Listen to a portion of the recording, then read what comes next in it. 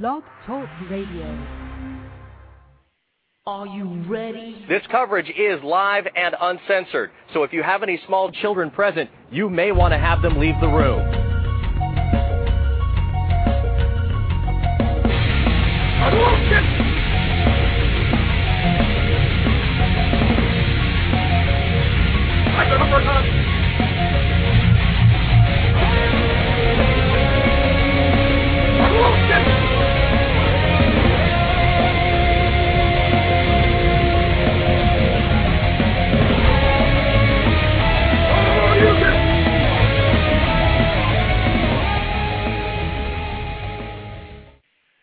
What's up, folks? My Take Radio episode 33. I'm your host, Rich, and this episode is for Thursday, March 4th, 2010.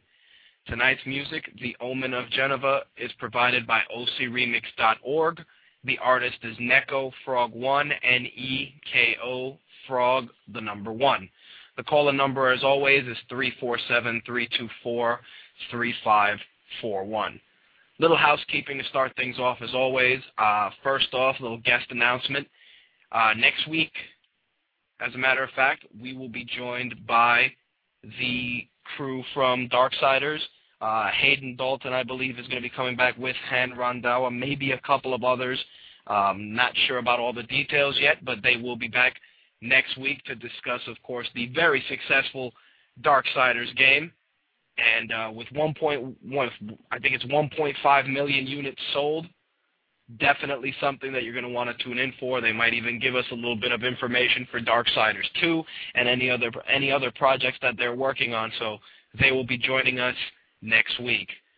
For the 18th, I believe, if I'm correct, I will be joined then by the crew from Video Game News Radio. Right now it's kind of being finalized, but hopefully I'll be joined by Kevin, Brian, Larry Mack, and even Tumbling with Tumbleweed's very own Don Anderson, who I know is in the chat, will hopefully join in the festivities for the 18th. Also, for the 25th, there may not be a show that week. I'm not 100% sure. If I do a show, it'll probably be that Wednesday, the 24th. I'll have, a formal announcement regarding that during next week's broadcast, just to iron things out. So definitely going to be a very cool month for MTR. Also, of course, you go to the website, you see the ads, you know what to do. I'm not going to go into the details, obviously, and let's just leave it at that. Of course, the My Take Radio forums are always active. If you haven't been there, you should definitely stop by. Larry Mack from VGN and Cleveland Sports Radio has been in there. He's been contributing to the MMA section of the forum, asking questions and just creating dialogue, so definitely very appreciative of that. If you're a fan of any of the stuff we talk about and just anything else that's not covered, definitely stop in the forum. We talk TV, comics, collectibles, the works. There's even a little buy, sell, and trade forum that got set up for any people that have stuff to sell. They can interact with fellow listeners that may be interested in purchasing some of your stuff. Also, a couple of new posts on mytakeradio.com over the last few weeks. Slick put up a review of Darksiders. If you haven't checked it out, I definitely recommend you do. Also, Josh put up a post. He did a post about sports entertainment and wrestling.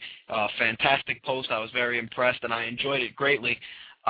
Usually a lot of the guys that post, they give me an overview of what they're going to write about, but once it's written is when I see the finished product. And a lot of these guys that are working on the site, Slick, Bronx, Mortis, my fiance, of course, Josh, they're writing great stuff. So stop by, check it out, and if you like it, feel free to comment, share your thoughts on it. It adds more to the site, it adds more to the community, and your feedback is always appreciated.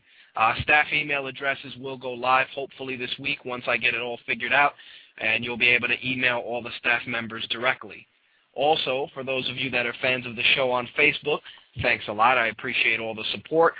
We are officially 4 fans away from 100 fans. If you're on there already, again, thank you. If you know someone who may like the offerings of the show, by all means, pass it along. Maybe they can help us break that goal by next week's broadcast. And with that, that's the housekeeping. Let's talk about some of tonight's topics. I'm going to go through the Strikeforce Challenger Series, a little recap of that, a couple of news on some of the upcoming UFC events. Lights out in the UFC.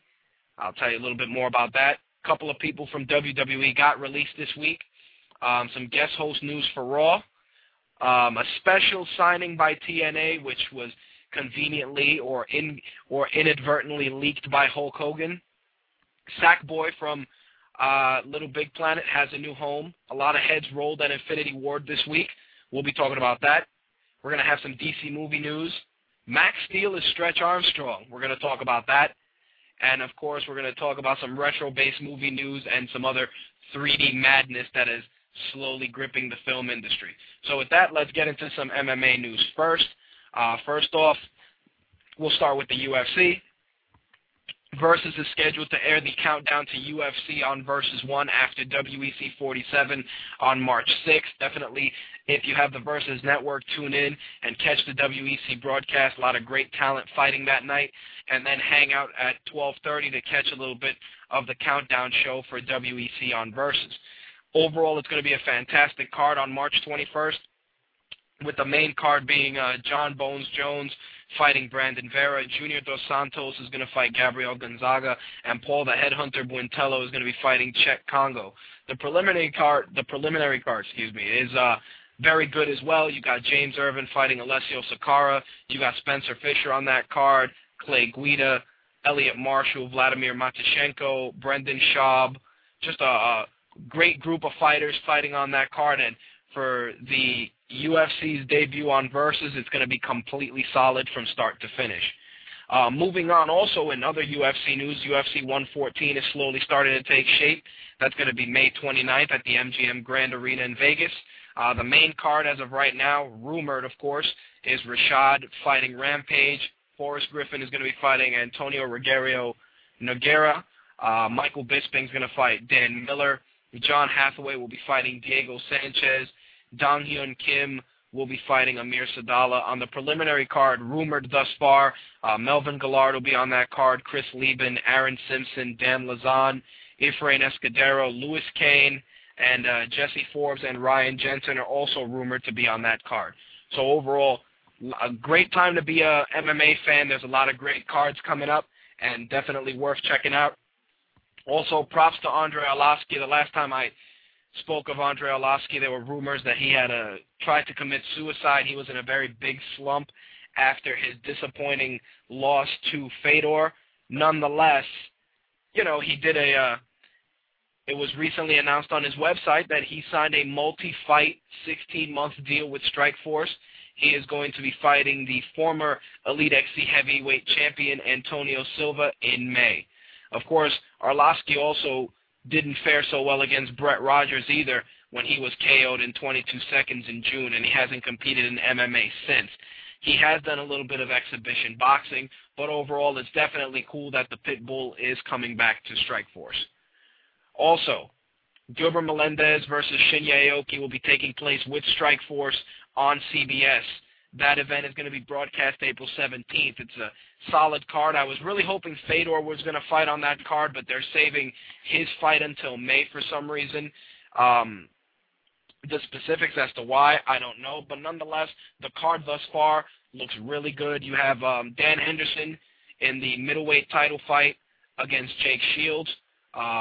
Muhammad Lawal, King Mo, will be fighting Musasi for the light heavyweight title. Shinya Aoki will be fighting Gilbert Melendez for the lightweight title. There's rumors that Herschel Walker and Bobby Lashley will both be on that card. It's still to be confirmed. And in keeping with Strikeforce, let's go into the Strikeforce Challenger Series that broadcasted on the 26th. Overall, great card from start to finish. If you have Showtime, definitely check out Strikeforce Challengers. It focuses on a lot of the up-and-coming fighters, a lot of those guys that, you may not know of but are just great talents overall. The main event for that card was the women's welterweight title fight between Sarah Kaufman and Takeo Hashi. Overall, card was solid start to finish. Rachel from MMA Hot Stuff's fiance was scheduled to fight on that card. There was a little bit of an issue with the Athletic Commission, and the fight was scrapped. Nonetheless, the card from top to bottom was completely stacked. It was really great fights, and I also was introduced to a lot of good fighters from start to finish. A couple of fights I'll just talk about briefly. Trevor Prangley versus Carl Amasu was a great match. There was a technical draw because of an eye poke in round 1. It seems that Prangley caught Amasu with, I believe it was a thumb in the eye. The guy's eye was completely shut, and he was saying he can't see, so the doctor ended up stopping the fight. The crowd, of course, it's fucked up. They were booing, and they couldn't continue the fight because the guy couldn't see. I have a feeling that there will definitely be a rematch just because that was one of the fights I was looking forward to on the card. One of the middleweight fights also with Luke Rockhold and Paul Bradley was really good. Luke Rockhold ended up winning by TKO in round 1 with a real solid performance, a lot of knees to the body in the clinch, got Rockhold the TKO. It was also announced that Rockhold will be appearing in EA Sports MMA game, which will be coming out later this year. So definitely props to him for his victory, and also props for being in the new EA Sports MMA game. Also, the women's title fight, solid 5 rounds. Sarah Kaufman won by unanimous decision. She pretty much just had a dominating performance all 5 rounds. It really is one of those things where women's MMA is still in its infancy, and a lot of these female fighters, while they do practice and they do fight competitively, they're still, learning the tricks of the trade, so to speak, not in terms of fighting, but in terms of just making the fights interesting and learning how to utilize the cage, and especially groundwork. I really haven't seen a lot of dominant groundwork in women's MMA. Most of the time it's just fantastic stand-up, either with Muay Thai or great hands or a lot of use of the clinch. But definitely props to Kaufman for her performance. She ended up doing a really great job, and of course she is the new Strikeforce women's welterweight champion. So overall, definitely solid. As I stated at the top of the broadcast, I was saying that Lights Out came to the UFC, and by Lights Out, it's James Lights Out Toney. He signed a multi-fight deal with the UFC. I'm a little bit hesitant about him being signed. He's 41 years old. He's a former professional boxer. He had a record of 72 wins and 6 losses. The guy's just devastating. He has devastating punching power. He had 3 draws and 2 no contests. There's no word yet on when he will make his debut in the UFC, but as of right now, rumors are going around that he will be fighting Kimbo Slice. Kimbo Slice is supposed to be fighting Matt Mitrione, conveniently enough. That fight was pulled from the UFC card. I don't know if they're going to go with Toney versus Slice. If they do, I'm hoping Kimbo has worked on his ground game. That's the only way he's going to be successful, because Toney has great stand-up, awesome punching power, and he can definitely put Kimbo Slice to sleep. So I would definitely not want to pick any of those guys in that fight, because it can go either way with the punching power between those two. Of course, after the announcement was made, a lot of UFC heavyweights were questioned about James Toney signing. Here's some of the comments from some of those guys. Pat Barry responded, "It's awesome. It just widens the pool of fighters. If it was up to me, I'd rather see someone get stung and knocked out versus submitted any day. If he hits you, you're going to get hurt. I'm looking forward to seeing him do damage if he can make the adjustment." Todd Duffy said, "I think the UFC is going to make a lot of money. There are a lot of people in the UFC he stands to beat. Yeah, it kind of makes a mockery of the sport, but James Toney is a fighter.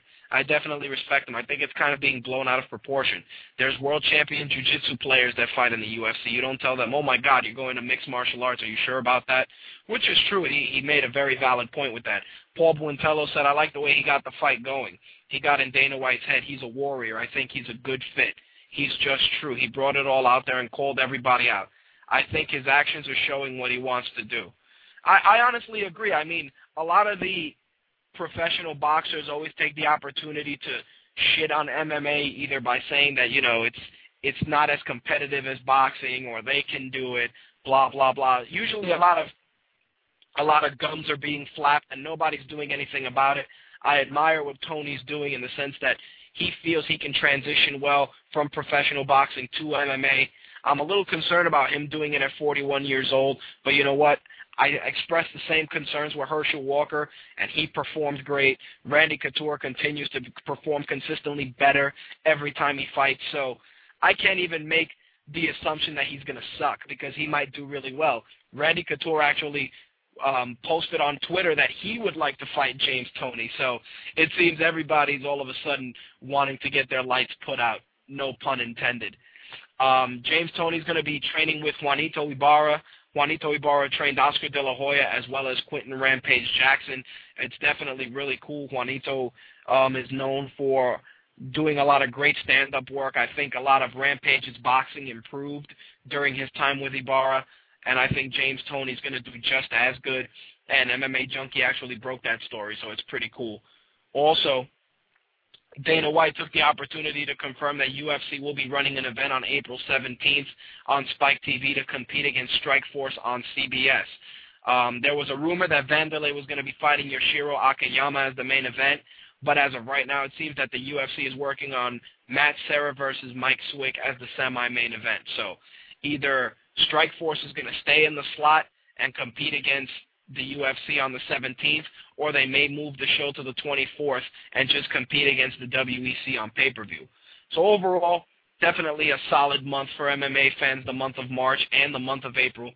One thing in particular that I am looking forward to is the start of The Ultimate Fighter.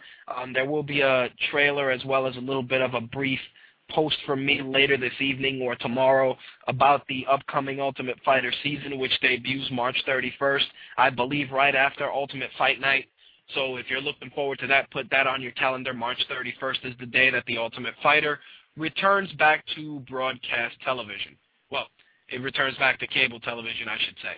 With that being said, we're going to talk some wrestling right after this commercial break. I wonder what's on tonight even. Tonight at 10 on your local news. I said to Jesus, Jesus, can you save me? This is the deal of the century, people. I'm telling you. So, Jason, what are we doing tonight? Tumbling with Tumbleweed, Tuesday nights at 10 p.m. blogtalkradio.com Eastern Standard Time. Do you even know? Jason? Jason, are you there?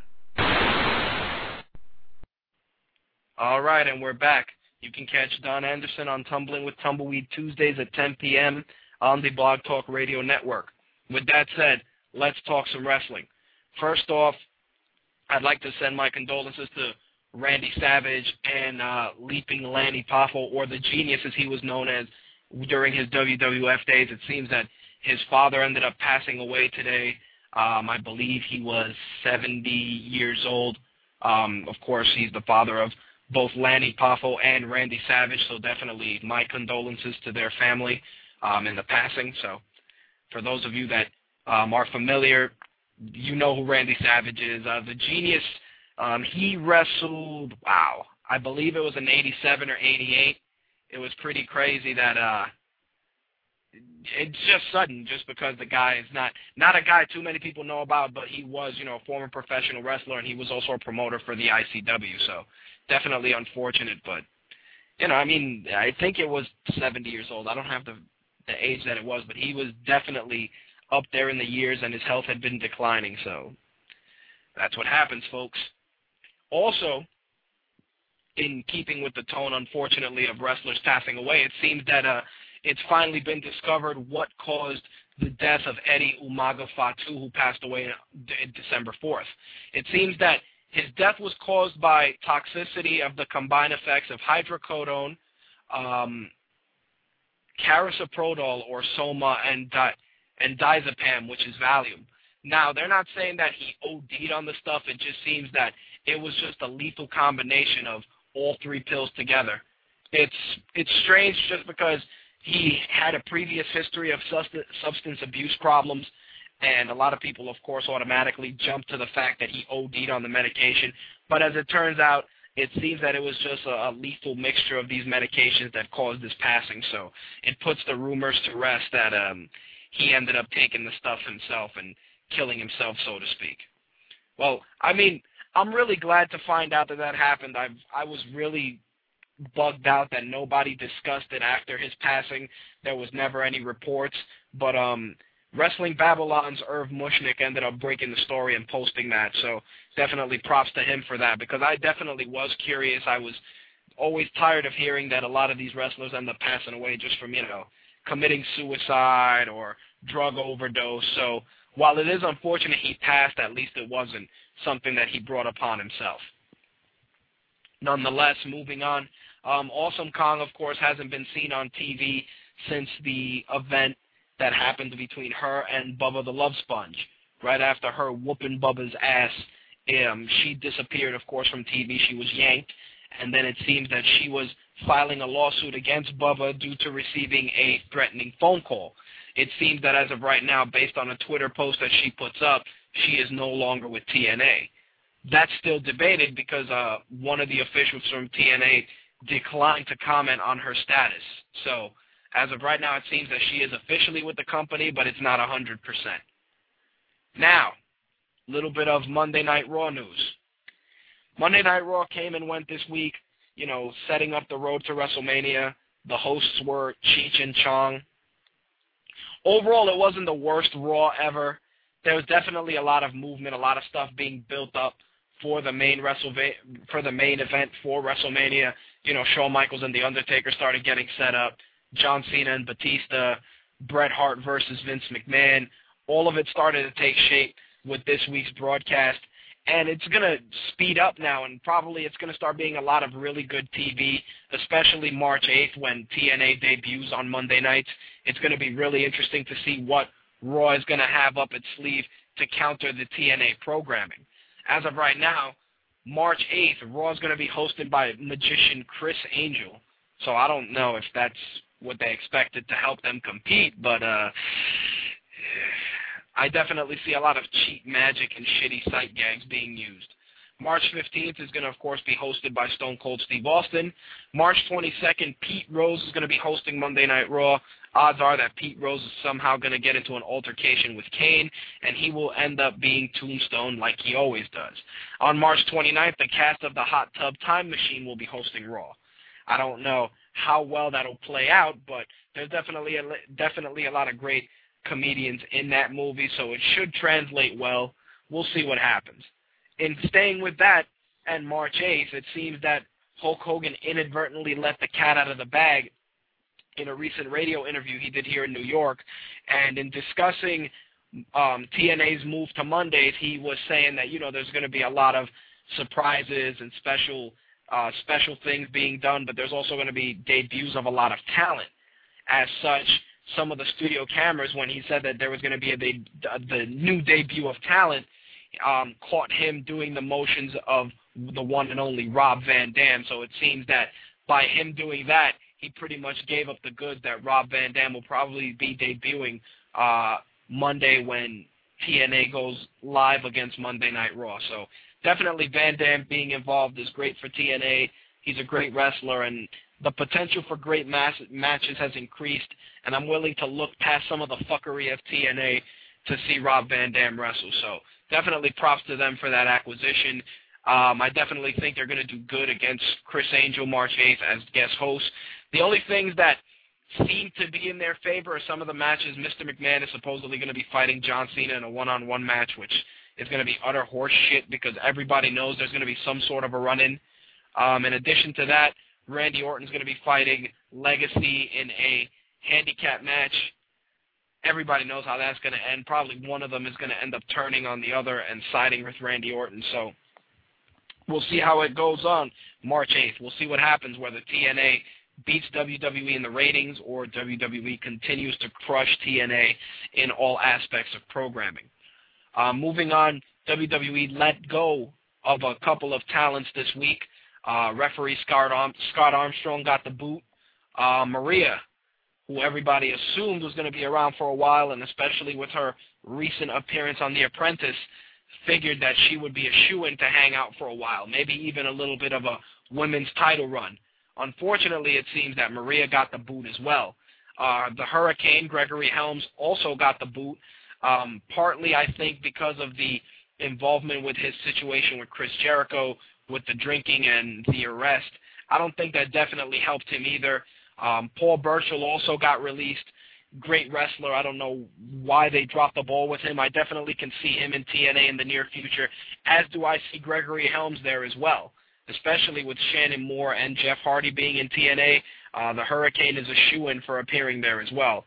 And last but not least, Charlie Haas finally got cut loose. Charlie Haas is a very underrated athlete. He's a great wrestler. His best work was when him and Shelton Benjamin were the world's greatest tag team. It's very unfortunate that it went down the way it did, but once again, he's another guy that I definitely see making his mark in TNA in the near future. All right, that's going to wrap up the wrestling news, and we are going to head into some video game news right after this.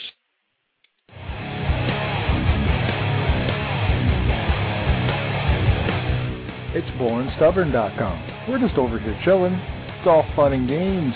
BornStubborn.com. Come on over and check it out.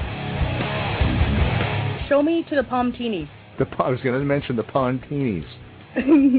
Explain the Palmtini to people that don't know. It's a very delicious drink, but we must warn all the men, because should you take one sip of it, your penis will fall off. It is gay. What are you, gay? Blueberry, pomegranate, vodka shit that might as well have been Kool-Aid. I had a sip of it, and my balls kind of shrunk a bit. Lane, you're not considering drinking said Palmtini, are you? I probably won't. I like whiskey. Oh, I love whiskey. BornStubborn.com. In your face at least once a week. Movies, sports, music, video games, and hell, we'll just tell some fucked up stories. Why not? So if the only alcoholic beverage in the house was a Palmtini when you came over, would you have a Palmtini? I'd have a Palmtini. See? Yeah. What are you, gay? All right, and we're back. Let's talk some video game news. First off, Heavy Rain, which a lot of people were expecting to not do well out of the gate, seems that it did pretty good in UK sales charts already. The PS3 exclusive is only second since Killzone 2 to be number one in the UK. It beat out the newly released Aliens vs. Predator and is number one in the UK this month. Heavy Rain, Aliens vs. Predator, Just Dance was number 3, Wii Fit Plus, and Modern Warfare 2 were your top 5 games in the UK. Definitely props to Heavy Rain just for it being a very unique game, which isn't for everybody. It seems that people tell me that I should check it out, but to definitely play it with an open mind because it's not something I regularly play. I'm definitely going to check it out. I added it to my GameFly queue. It definitely shows a long wait. But I'm going to play it. I'm going to be honest with you guys. I don't see it as a game I would really go and drop $60 on. That's just my opinion. A lot of people say, oh, but it's really good and blah, blah, blah. No. Not good enough for me to run out and drop 60 bones on it. Nonetheless, definitely props to them for doing their due and putting out a solid game that seems to have grown and developed quite a following. I mean, I see people in the chat saying that it's a good game. So, definitely something that I will be renting in the near future, and hell, I may even review. We'll see what happens. Of course, as I said at the top of this week's broadcast, heads rolled at Activision and Infinity Ward this week. It seems that there's been a lot of insubordination from the Infinity Ward crew towards Activision, and Activision responded by giving people the boot or forcing people to quit. Take it how you will. It seems that Infinity Ward head Vince Zampella left the company recently. He actually changed his LinkedIn page to show that the position was a past job. He joins Jason West as the second person who was let go of the company. And, it was very surprising considering that those two guys were pretty high up, but you're going against Activision, and based on what happened here, Activision revealed that the future of the Call of Duty franchise is going to be put in the hands of Treyarch. They're going to develop the next entry that will be releasing in the fall. I don't think it's going to be Modern Warfare related. I think it's going to go back to the whole Call of Duty thing in terms of just probably World War II or something to that extent. They will be releasing map packs two of them, as a matter of fact, for Modern Warfare 2 within the near, I guess within 6 months, according to what I'm reading here. They're saying later this year, but if they're going to be releasing a new Call of Duty game in the fall, they definitely don't want to cannibalize the sales of the downloadable content. So, seems Infinity Ward is in a bit of a jam right now. I honestly feel that, I know Activision is the parent company, but you have to take into account that Infinity Ward is a cash cow for you guys.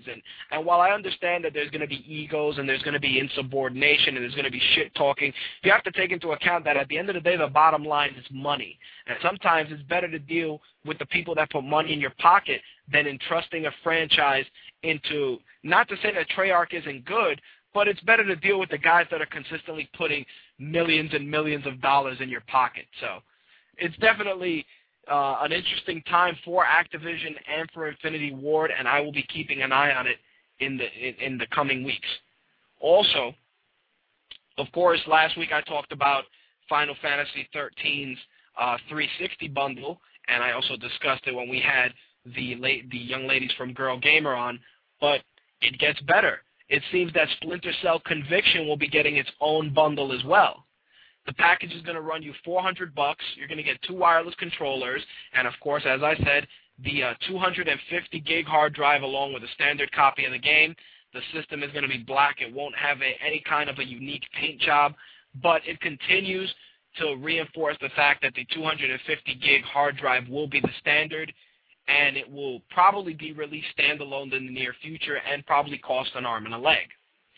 IGN.com recently reported that Sony Computer Entertainment has announced that they plan to purchase UK developer Media Molecule. Of course, they stated, since they burst onto the gaming scene, Media Molecule has proved to be a truly exciting and innovative studio who have proved their world-class credentials with the creation of the incredible Little Big Planet, says Shusei Yuhita of Sony Computer Entertainment's Worldwide Studios. Actually, I pronounced his name wrong. It's Shuhei Yoshida. Sony Computer Entertainment is all about creating ambitious, innovative, and groundbreaking games, traits that Media Molecule clearly have. To bring them into our family proves our dedication to creating fantastic new experiences that we believe will cement our position as industry leaders. I think that for Media Molecule, it's really great. One of the things that I like to see is to see the little guys actually get not scooped up, but definitely enveloped into the bigger companies, not because of the fact that don't get me wrong, they risk getting fired or replaced, but in the same instance, it adds a bit of stability and it adds big money behind something. You look at a game like Little Big Planet, which is so unique, so fun, and so innovative, and you realize that these guys have a lot of creativity, they have a lot of great ideas, and on top of the fact, they have very great imaginations, because the whole concept of Little Big Planet from start to finish is very unique. And much like the way Warner Brothers purchased Rocksteady, you have to definitely keep those closest to you that generate money, and Media Molecule has made a lot of money for Sony with Little Big Planet, with downloadable content, with additional skins. The plethora of money that's been tossed out just for Little Big Planet is staggering. I'd actually like to find some numbers just to see how much revenue Little Big Planet has generated in terms of downloadable content and video game sales as a whole. So definitely props to them for sure. I'm actually really happy about that, and it just adds reinforcement to the fact that the next Little Big Planet is going to be great, and it's going to have a lot more money behind it, and it's probably going to have more innovation, hopefully not too much to the point where it takes away the creativity and the innocence of the first game, because honestly, I play Little Big Planet. I find it very therapeutic. I play that shit when I'm having the most miserable day, which usually involves me wanting to bust somebody in the face. Nonetheless, definitely something that I am excited about. Bungie took the opportunity this week to release a new trailer showing off some of the multiplayer action for Halo Reach. I got to check out the trailer earlier. It looks really good. I'll probably post it up in the post-show post. The trailer shows a lot of really cool stuff like assassinations, jetpack combat, which looks really cool. There's also a new thing which I kind of noticed, which allows you to roll while you're running. So that's definitely going to change a bit of the gameplay. There's no more run and gun. There's actually a little bit more strategy, and I'm definitely looking forward to seeing how the roll is going to be implemented, especially in online combat where you got 40 or 50 people shooting at you. For those of you that are in the chat and for fans of the show that are fans of the games Borderlands, there will be more content coming out within the next few months. Of course, recently the one that came out was the Secret Armory of General Knox. Take-Two CEO Brian Fetter confirmed today that there is more content on the way. He stated that during the company's quarterly financial earnings call. He said that the latest content has been the highest scoring in the series.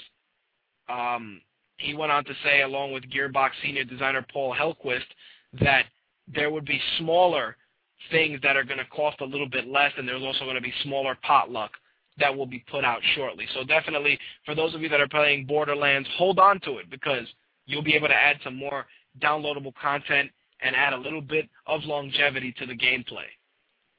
Any of you guys that are hockey fans, you're getting fucked. Straight and simple. It seems that according to Joystick, Take-Two is taking the year off in terms of releasing the latest NHL title for the 360 or the PS3. Do you guys know how you're going to be able to play this game, the next NHL game? It will only be released on the Wii. According to Activision, they're looking to reevaluate their NHL strategy and will only be releasing NHL 2K11 for the Wii in fiscal year 2010.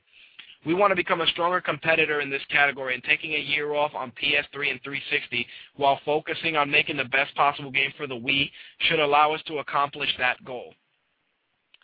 I mean, don't get me wrong, I don't play hockey games, not something I do, but it's, in a way, I admire what they're doing and the balls of what they're doing because of the fact that they are putting the effort into making the Wii port as good as possible. On the other hand, I also think that the 360 and PS3 ports with the year off better be the greatest hockey games ever. That's how I see it. I mean, on one hand, I admire that they're focusing all their energies on the Wii and trying to help that console and the sports games for that console. On the other hand, though, for those of you that are playing next-generation systems, you know, on Live or on the PlayStation Network where the multiplayer is most plentiful, you guys are getting screwed. So I definitely can understand the plight of hockey fans that play the NHL 2K series, and better hold on till 2011, guys. Otherwise, if you feel very strongly about it, definitely let Activision know. Moving on. It was recently announced that Microsoft was going to be discontinuing Xbox Live support for classic games starting April 15th. Primarily, the one that frustrated people the most was those that continue to play Halo 2 on Xbox Live. Microsoft, of course, looking to make good, is going to be offering some sweet things to kind of soften the blow a little bit. They're going to give Halo 2 players 3 months of Xbox Live Gold. They will also be receiving $5 in Microsoft points, and they will be entitled to an invite for the Halo Reach beta, which starts May 3rd. So those of you that are still out there playing Halo 2, you're going to get a little bit of a reward. Of course, Apple comes out with something great. Everybody wants to duplicate it or do something close to it. Amazon came out with the Kindle. Apple came out with the iPad. Now it seems Sony wants to get in on the action. According to the Wall Street Journal, Sony's working on something to compete against the iPhone as well as the iPad with a PlayStation portable phone. As of right now, they want to do something along the lines of a PSP phone, similar to what Microsoft is doing with the Zune phone.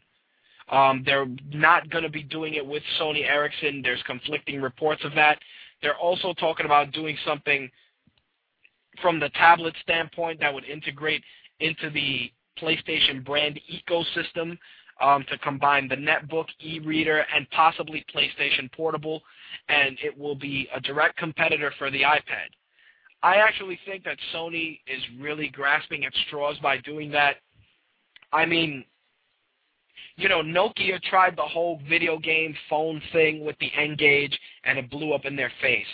I mean, Microsoft is going to be doing something with the Zune, but they're going to build it more so on the Windows mobile platform, and there'll probably be some Xbox functionality in there and Zune functionality, but it's not marketed as an Xbox phone or a Zune phone unless they call it that on the basis of sharing the similar design cues.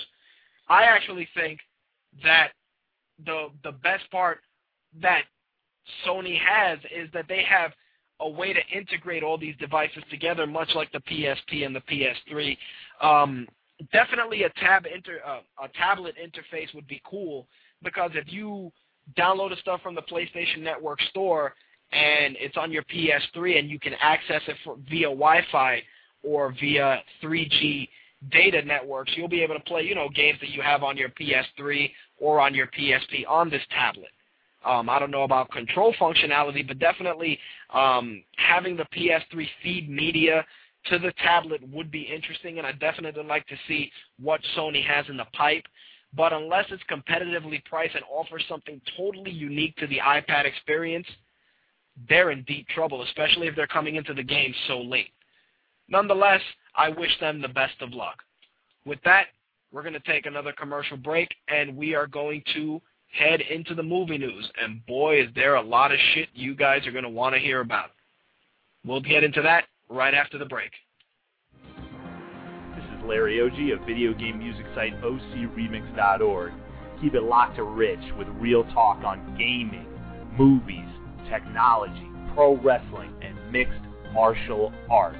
This is My Take Radio. Definitely. I hadn't even listened to that from OC Remix. That's pretty fucking cool. I was hoping he would promote their site instead of promoting the show, but definitely cool indeed. I'm going to have to get in contact with him and have him change that, but definitely cool. Let's talk about some movies. First off, a lot of stuff going on in the DC universe with some of their new projects. There's a couple of things that IESB put up recently that should be of interest. Right now, the guy who is co-producing and writing Green Lantern is the front runner for directing the Flash film. There's rumors that Ryan Reynolds would be playing the Flash, but of course he ended up playing Green Lantern. But you never know. The guy's getting a lot of work lately, so he may play the Flash as well. Last week I discussed Jonah Nolan is going to be co-writing Superman, the Man of Steel with David Goyer. There's also rumors that he may be also directing the film. Jonah Nolan's brother Christopher Nolan is executive producing The Man of Steel, and Jonah Nolan and David Goyer are writing the next Batman film, which of course Chris Nolan is directing. Now, there's a rumor that Chris Nolan will be directing the Justice League movie after Superman, and the involvement of all these guys is going to lead to little hints and acknowledgments in Superman of Batman as well as of Batman of the Superman universe. And of course, it's going to lead up to the Justice League movie. I definitely think that keeping it between these guys, Nolan has done such a great job with Batman Begins and The Dark Knight, and his involvement with Superman gives a little bit of light to at the end of the tunnel for the fail that has been the Superman franchise after the reboot. I mean, don't get me wrong, the Christopher Reeve Superman movies were great. They've come and gone. They've aged well. And I admire the necessity to bring Superman to the mainstream, make it modern, make it fresh. But I definitely think that Nolan's involvement is good. I just feel that he may get burned out because the third Batman movie has to outdo The Dark Knight in astronomical portions. It has to outdo it in terms of acting, villains, special effects, fights, storyline. It has to be 3 times better. The Dark Knight right now is like the measuring stick for every superhero movie that comes out in terms of keeping, a more true-to-life and gritty feel to it, as well as the quote-unquote dark aura, which is, it seems every movie wants to go dark like The Dark Knight and, be more visceral, more graphic. I think that the involvement of these guys is going to make the Superman movie good and the possibility of a Justice League movie a reality. Now, a couple of questions are raised. Are they going to make a Justice League movie with Christian Bale as Batman and another lead actor as Superman from the Superman franchise? Or are they going to do a Justice League movie and recast all those roles with new actors? It's definitely interesting because I don't think that Christian Bale is signed on for more than possibly a third Batman. I don't think he'd do a Justice League project, but you never know. If the storyline is engaging and the plot is good and the money is guaranteed and the success is there, I could definitely see Christian Bale doing a Justice League film. As long as he doesn't talk with that stupid fucking Clint Eastwood voice, everything will be okay. Earlier in the broadcast, I talked about Stretch Armstrong and Max Steel. It seems that Taylor Lautner from Twilight, who was supposed to be playing Max Steel, ended up dropping the Max Steel project to jump on board to play Stretch Armstrong. So the kid goes from one piece of shit fail project to another. More power to you, kid. More power to you. He also turned down a lead for a 3D version of the Three Musketeers. Why is this kid doing it to himself? He's young, he's successful, and he's going to play some of the worst shit ever. With that said, looks like we got our first call, and it's Slick. Sir, you're on the line. What's up, man? What's going on? Not much. Just wanted to talk about these upcoming DC movies and how I see where I think things need to go to keep it interesting. All right. What do you got? The last batch of Batman movies started off decent, and then, as we all know, just went to shit. Correct.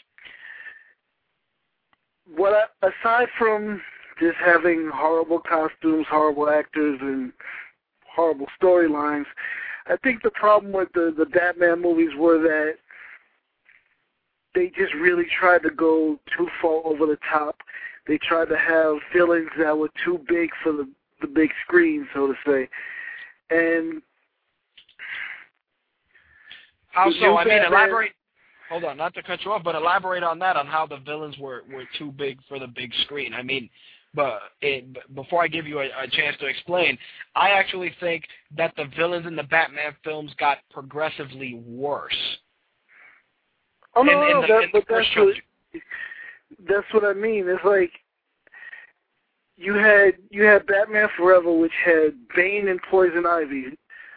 And let's just look at a less realistic scene to try to illustrate what I'm talking about. Let's take Arkham Asylum, which had both of these characters. Right. Poison Ivy had freaking vines almost destroy the entire island. They almost took over Gotham City. That's correct. Bane was so fucking big, he had to be hit by the Batmobile going at 80 miles an hour to take his ass out. Right. But these are characters that are not going to translate well to the big screen because, A, you need a shitload of CG just to really do them well, and B, you have Batman, who is a human character, period. I mean, yes, he does fight these characters and beat them in the comic books, but that's in the comic books. The new movies... Go ahead. No, what I was going to say was, while I understand the validity of your explanation, and I do agree to some extent, you have to look at it like this. When you look at all these characters, it's all about representation, storytelling, and acting ability. When Heath Ledger was announced as the Joker, I swore that the Batman movie was going to fucking suck. I did. Because at first glance, I tell you, Heath Ledger, you think Brokeback Mountain. You think 10 Things I Hate About You. You think the movie where he played the Knight. You know, you think of movies where he was totally not that type of a character. And he did a complete 180 and created one of the most memorable characters in recent memory. I mean, I'm more than sure people will agree or disagree in terms of his portrayal of the Joker. But the fact of the matter is, let's take a third Batman movie. Let's go that route. In keeping with the realistic tone if you use more of an Arkham Asylum setting and you make of your villains, let's say the Riddler, and I don't know, let's go crazy and put Catwoman in there. Catwoman serves dual purpose as your love interest and as your quote-unquote villain. The Riddler, if done correctly, can be on a similar level as the Joker, just more serious as opposed to more sadistic. But it can be done. You know, it's the same thing with Poison Ivy. Poison Ivy can be translated into the newer Batman mythology. It just can't be fucking nuts, you know? But it can be done. Now, a guy like Killer Croc is fitting, but his screen time needs to be kept minimal. You know, you can go really, really low budget and throw Mr. Zaz in there, or Hush. There's a couple of different ways you can go with it, but it's all about acting ability and storyline. You know, you can even put the Penguin in the new one. And if it's the right acting, the right story, and just the right dose of great acting, it'll work. That's what separates this new crop of Batman films from the old ones. Well, I'm agreeing with you on that, but I'm just trying to tell you what I meant. Like, let's look at the old set of Batman movies and the ones that worked, which were Batman and Batman Returns. Right, the Joker, two best ones. Yeah, the Joker, you had the Penguin, and you had Catwoman. Right. Very, very important Batman characters, but also in terms of their abilities and things like that, very simple Batman characters, very human Batman characters. When you keep it like that, you go into the meat of Batman. You can make a very psychological movie, and that's part of why The Dark Knight was so good, because you had just a basic human character, no superpowers, no super strength, no freakish looks or anything like that, and you just had a psychological movie, and that's why the movie works. So having a character like the Riddler, that's the way to go for Batman. Now, for Superman, it's the opposite. The thing is that Lex Luthor's been done to death. Lex Luthor was in all 4 of the original Superman movies, and he was in the remake. Right. It's time to move away from Lex Luthor. Well, right now the plan is to go with Lex Luthor and bring in Brainiac, which is fitting, because Brainiac is usually the number 2 villain in a lot of the Superman stories. That's where it's going to go. That's what I'm saying. With Superman, it's time to make movies that are more over the top, simply because it's Superman. Right. We don't want a boring I'm not trying to say Batman is boring. We don't want a psychological movie for Superman. We want Superman doing what he does best, not holding back, freaking using his powers and beating the shit out of somebody. Because ultimately, the fight scene is what's going to sell a Superman movie these days. You need Superman fighting a Mongol. You need Superman fighting... I'm not going to say Doomsday because that's just too much right now. No, this is how I see it. And before you finish, I'm going to let you finish. But the fact is, when you look at the Superman movies, the Superman is more psychological than Batman. The problem is that nobody can grasp that concept. You got to look at it like this. Superman is always going to be fighting for his humanity, because the whole thing focuses on the guy living 2 separate lives. It's like you're a nerd and just an overall nobody in your real life, and yet you have the potential for greatness. And that's where, you can kind of play on that, and there's a definitely engaging story there. But, of course, you got to also throw in things like, you can throw in Lex Luthor and Bizarro. That alone, you can make a good Superman movie. You can do Lex Luthor and Brainiac. You can make a good movie out of that. You can even cast the shadow of Darkseid if you want to go setting up the Justice League movie, which we had discussed. You can go a couple of routes, but you have to take into account that Superman is just as fucked up as Batman. It's just that nobody's ever scratched that surface except the comics. I mean, if you look at All-Star Superman, which was one of the better Superman books to come out in a long time, it did focus on that. It focused on him trying to balance out his dual roles. On top of the fact that when he was Clark Kent, he changed the way he walked, he changed his posture so that he could be a schlep. Imagine you walking around forcing yourself to be someone you're not when you have the potential to crush somebody's head like a vice. You know, there's great engaging stories there. It's just the fact that nobody's ever been able to grasp or just understand the concept of bringing it to life. And I think Nolan has a good idea. He did a great job showing Batman as being tortured and as, trying to live his life as a playboy, but also live his life as a guy who fights for the pursuit of justice. Two totally separate things, Yeah, the scene in Begins where he basically pretended to be drunk and told basically everybody to get the fuck out. I like that scene. That's what I'm saying, but that's what you need. You need meat and potatoes for a story. You need to engage the audience, and if you want to do it with a Superman movie, you do need the big sell, you need the big fights, the cool special effects, but on top of the fact, you need to tell a story that hasn't been told before. We all know, yes, Superman saves Lois Lane in every fucking movie. We get that. We know that.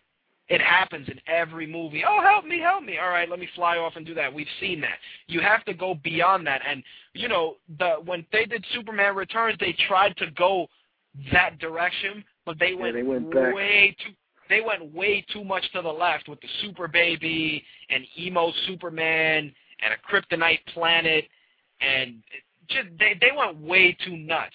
But they did do a lot of great special effects. And, of course, they had to throw in the, oh, my God, save me, Superman. And, he grabbed a plane, and that was, like, the coolest part of that movie.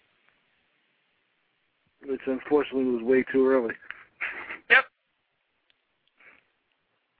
Yeah, I mean... But we could beat this up the whole night. I'm gonna let you finish so we can move on. All right, I'm just saying... There was, I think, if it wasn't the very last, it was one of the last episodes of the Justice League series on Cartoon Network. 5 minutes were better than all of Superman Returns because you had 5 minutes where Superman was fighting Darkseid. Darkseid started to beat the shit out of him, and then Superman went completely blacked out and started beating the life out of Darkseid. And while he's doing this, he's basically complaining to Darkseid about how good it feels to beat the shit out of him right now because he can finally let go. Exactly. He's complaining that when he fights normal guys, he has to hold back because, like you said, with a flick of his finger, he could kill somebody. And that's what people need to focus on. You see, you stating that, you cited a perfect example. You cited a perfect example of what people are missing. It's like you're walking around being the most powerful guy in the world. It has to be depressing. There has to be. Just imagine all that power, and it's like if I had that kind of power, I'd have a fuckload of money, And it's things like that the juggling of the responsibilities. You can do a lot of shit with that, but it's just about delivery, and you can't go too deep because then you'll lose a lot of your audience as well. True enough, but I shall let you continue, sir, since we've dwelled on this for quite a while. All right, sir. We're going to move on, and thanks for your call. No problem, man. Talk to you later. All right. Thanks. All right. The concept of a Justice League movie from start to finish looks very promising, and I honestly think that it'll do well. It's just all about really good writing, and like I said, I think Nolan is onto something. I think Nolan can do a really good job, and his involvement, DC and Warner Brothers aren't stupid, and they realize that this guy knows how to capture the essence of our books and give some life to our characters on a human scale. He humanizes them. He gives you, different depths of character. And I think DC's going in the right direction. I mean, Marvel's doing the same thing with Iron Man, with Thor, with Captain America. The big payoff is the Avengers. DC's doing the same thing. I mean, you can't bitch at DC for the same shit that Marvel's doing. Marvel's doing the same setup.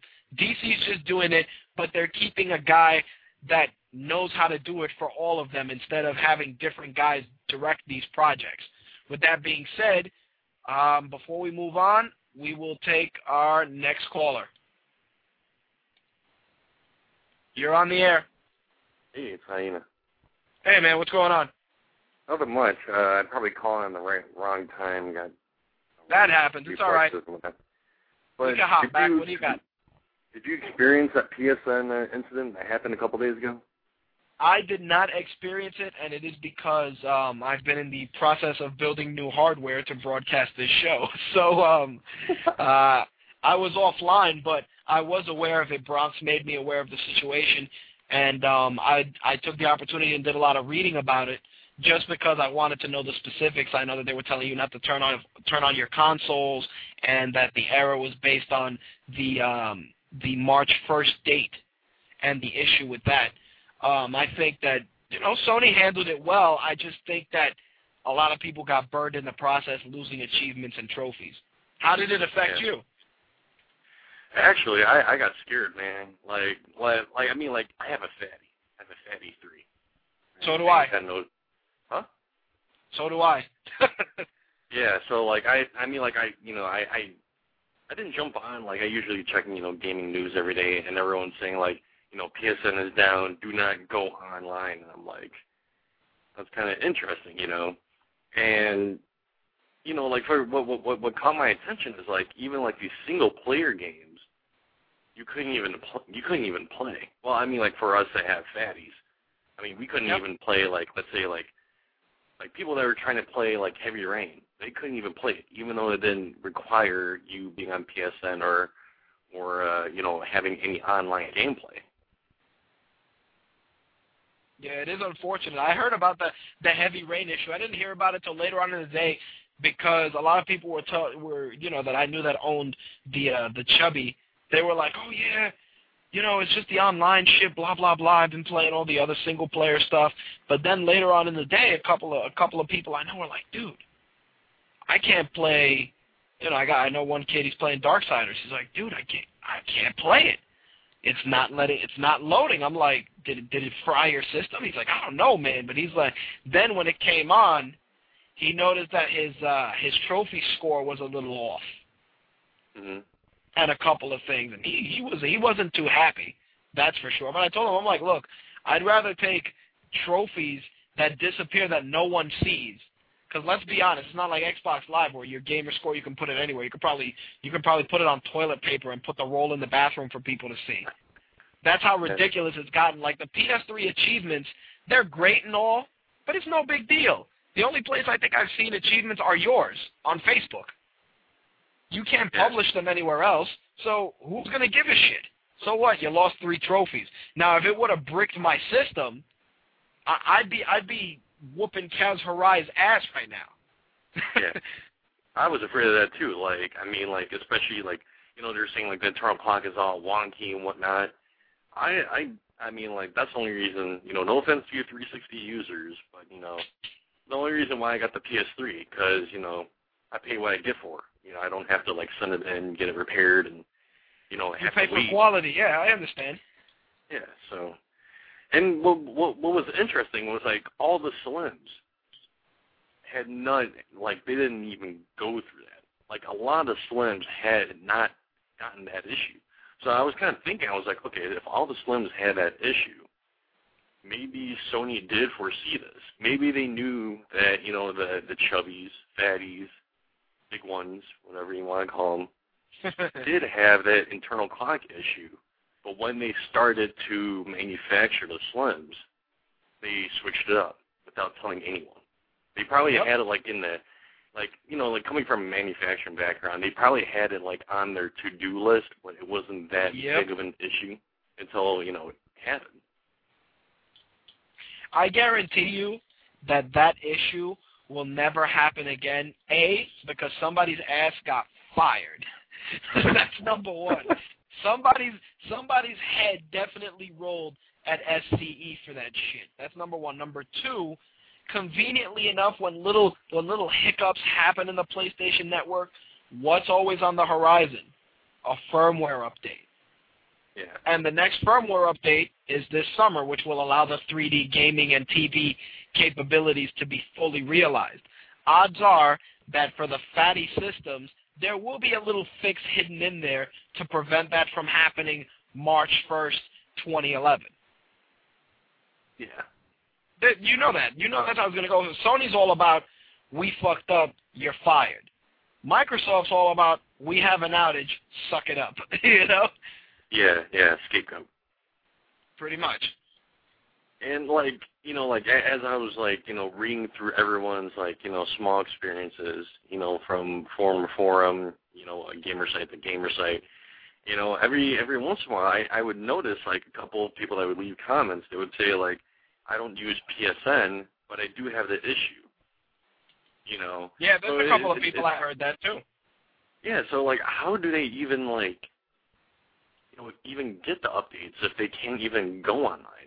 Which doesn't make any sense because they're online on the forums. They're apparently, you know, making a post. I don't know. Well, you know what it is? Some people just have a different look when it comes to gaming. Like, there are just some people that aren't about the online gaming. They're just about a console that plays their Blu-rays and plays their games. Maybe they'll jack in, you know, they'll throw in a wire to update some firmware, you know, for Blu-ray connectivity or whatever, but they don't, and there's people that are like that. They're just unplugged from the overall, you know, I know probably 5 people at least that don't use any kind of online functionality on the PS3 other than firmware updates. They don't give a shit about anything else. They don't even buy shit on the store. They're like, oh, I have a Blu-ray player and I buy some games. I'm like, yeah, but what about all this extra shit? What do I need all that for? To some people, it's just that, a cheap Blu-ray player that plays games. That's ridiculous because, you know, thankfully, like, you know, the PSN is back up, and weirdly, after 24 hours, after Sony said, it'll be fixed in 24 hours, it just magically became okay. I was able to download the General Knox downloadable content for Borderlands. And playing that, you know, reading reviews, it says it's 8 hours. You're spending $10 for 8 hours. That's like a $10 game.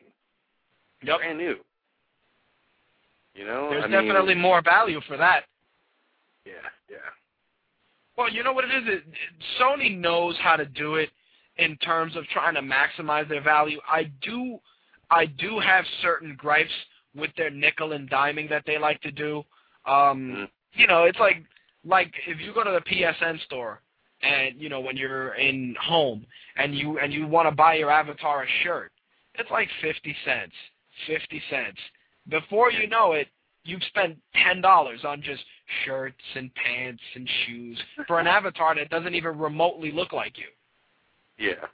My fucking avatar looks like T.I., you know? Dude, no one understands the sliders.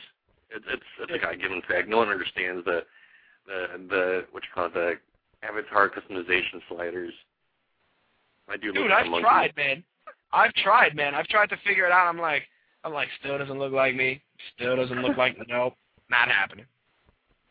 It's unfortunate, but, you know, it's like I just said, the PSN thing went under the radar for a little bit, but it's bound to come up again, and I'm more than sure it's going to be mentioned at E3, and they're going to be like, well, before we introduce the firmware, we're going to let you know that there will never be some, you know, there's going to be a disclaimer or some kind of a promise. That's how it works. That's Sony. That's how it is. Yeah, they know how to handle their stuff. Yeah, man, they know how to spin doctor it. Anything else, my friend? No, that's it. Just wanted to call in and say, you know, show's great. Keep it up. Yeah, thanks for it, man. Next week, Darksiders. Oh, they're coming back? Yes, sir. Oh, awesome. Way to not listen to the beginning of the show. Sorry, I was playing MAG earlier, and I had picture-in-picture on my TV, so I had, like, your show. I had the headset with MAG, or, you know, the headset with Mag, and I had people yelling in my ear. Yeah, it's all right. We forgive you. Yeah, it's crazy. It's all right. We forgive you.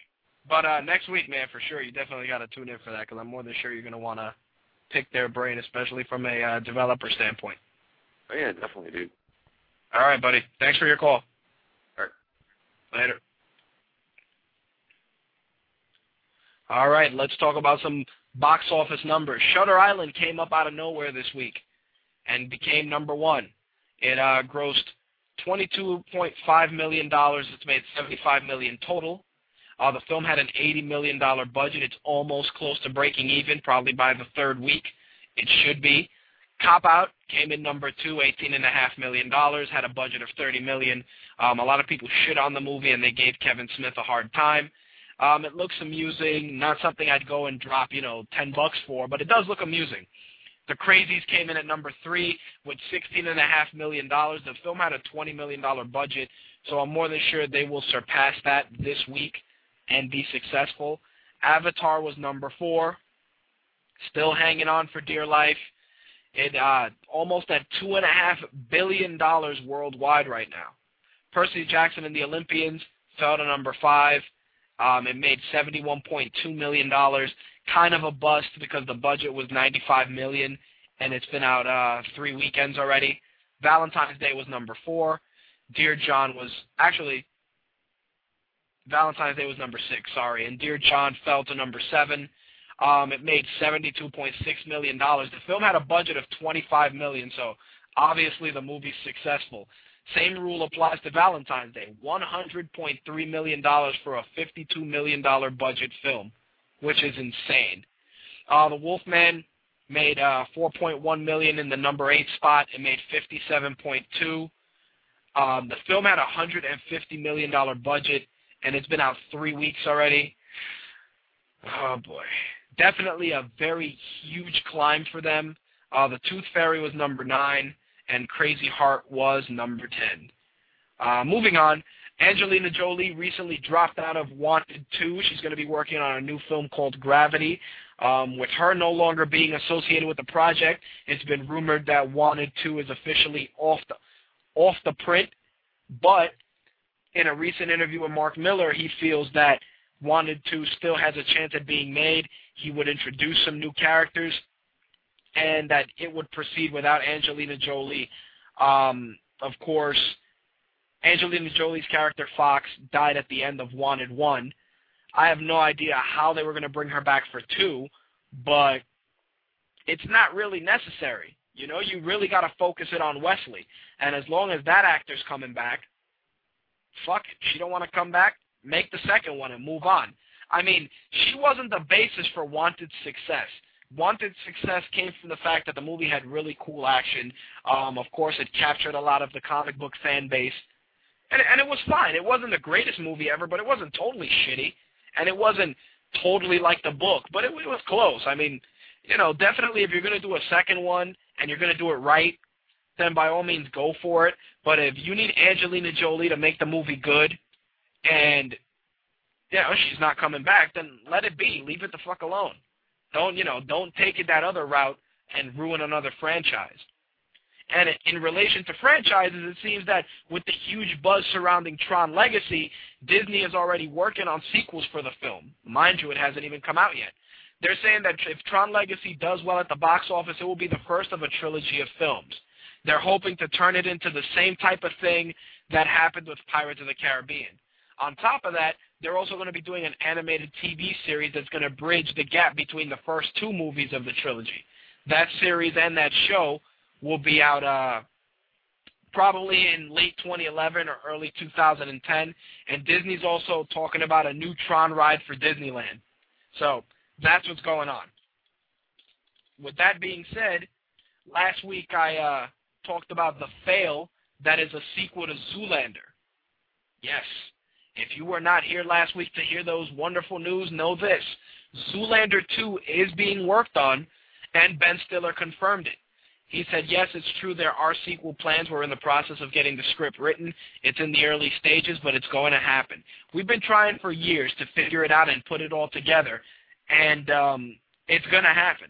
He went on to say the sequel the idea that they have is going to take place 10 years later, and it's going to focus on Derek and Hansel and how they've been literally forgotten and how they have to reinvent themselves. He was asked if Will Ferrell was going to be in the movie. He said if Will Ferrell says yes, he definitely has to be a part of it. To me, Mugatu was one of the classic screen villains of all time, quote unquote. Number one, I don't think I'm alone in thinking that Zoolander sucked. I honestly think Zoolander was shit. And it was mildly amusing. Mildly. Not amusing enough to warrant a sequel. Here's the thing with Ben Stiller. And, you know, I'm more than sure people love him and blah, blah, blah. Look, he's okay. He's not that funny. I watch Meet the Fockers. I watch Meet the Fuckers 2. They sucked. Guess what? They're going to do a third one. Little Fuckers. I mean, Fockers. You get the joke. Nonetheless, he's not that funny. In Tropic Thunder, he was good. And it was because he was surrounded by a good cast of people that he can play off of. He can't carry a movie. All those other movies he did, Along Came Polly, Heartbreak Kid, sucked. Anybody who thinks Ben Stiller is that great is insane. So, for him to come out here and say, oh, I'm going to do a second Zoolander, and he thinks that people are going to give a shit, it's like crickets chirping. That's what I hear when I hear Zoolander 2. I hear crickets and probably old people watching it on TBS, because that's what it is. That's a TBS movie. That's what, I can't even go into it, but let's move on, because you know what? In addition to that, remember the 1981 movie Arthur with the late Dudley Moore, who was a drunken playboy? Yeah, that movie. That movie was something I watched a lot in my childhood because it was always on. It was always on Channel 11, usually on a Sunday. And it was funny. You know, Dudley Moore was a funny dude. But guess what happens? They're going to do a remake of Arthur. Russell Brand will be playing Arthur. He will be playing the role made famous by Dudley Moore. The guy who wrote Borat wrote the script specifically for Russell Brand to play Arthur. I have nothing to say. Nothing. Actually, I do.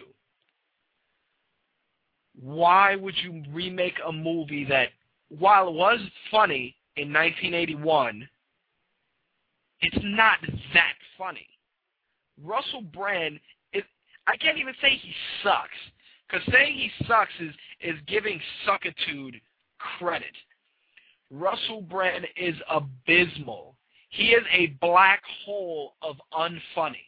He sucks comedy out of everything. Every time he hosted the MTV Music Awards, not funny.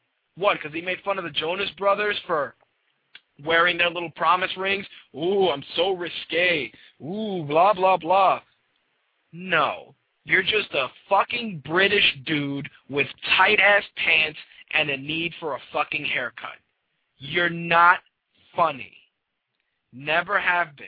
I tried to look past his little weirdness, you know, and his little fucking emo tight-ass pants. And I said to myself, he can be funny. Ricky Gervais is funny. He's not super funny, but he's funny. A lot of these English dudes are really good.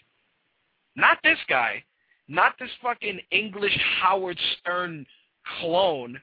Not him, no. Not funny. And the fact that they're going to take a movie like Arthur, which only a very few of us 80s babies know about, it's going to suck. Top to bottom. So, yeah, get ready for more disappointment. Of course, it wouldn't be a movie segment without a little bit of Transformers talk. Sci-Fi Wire recently spoke to the Industrial Light and Magic Scott Benza and Scott Farrar, who said that Optimus Prime and Bumblebee will be seeing some changes in the next Transformers film. Bumblebee in particular, he said that he's going to add a little subtle change to his physique, quote-unquote, just to focus on the fact that he's matured and he's become more of a soldier. In regards to Optimus Prime, he said Optimus Prime will have tiny little things that the average viewer isn't going to notice, but fanboys will. You actually will run into pieces that are maybe always in the way, and wouldn't it be nice if the part wasn't there? Maybe you'll make a shift in the shoulder or in the chest so that it could be more proportional. They talked a little bit about the script and the fact that they're working with ILM to do 2D and 3D models and the conversion process that will go into turning Transformers 3 from a 2D project into a 3D one. They said that there will be new robots that are going to be there. There's going to be a lot of new characters that will debut. The fact of the matter is, I don't mind redesigns. I mean, I wasn't one of those people that complained about Optimus Prime having flames and Bumblebee being not a fucking beetle. I didn't complain about all that shit. And mind you, I'm a fan. I grew up watching this shit. You have to take into consideration the movie takes place now, in modern times. When you look at semis on the highway, there's a lot of truckers that they put designs on their shit. I've seen trucks with flames, naked chicks, demons, poker cards, the works. I've seen a lot of rigs kitted out with stuff. So they added a little bit of modernization to Optimus Prime. It's no fucking big deal.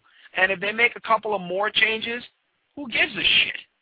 Oh my God, Optimus Prime has lips. Really? Really? That's what you sit home and do? Complain that Optimus Prime, a fucking robot, has lips.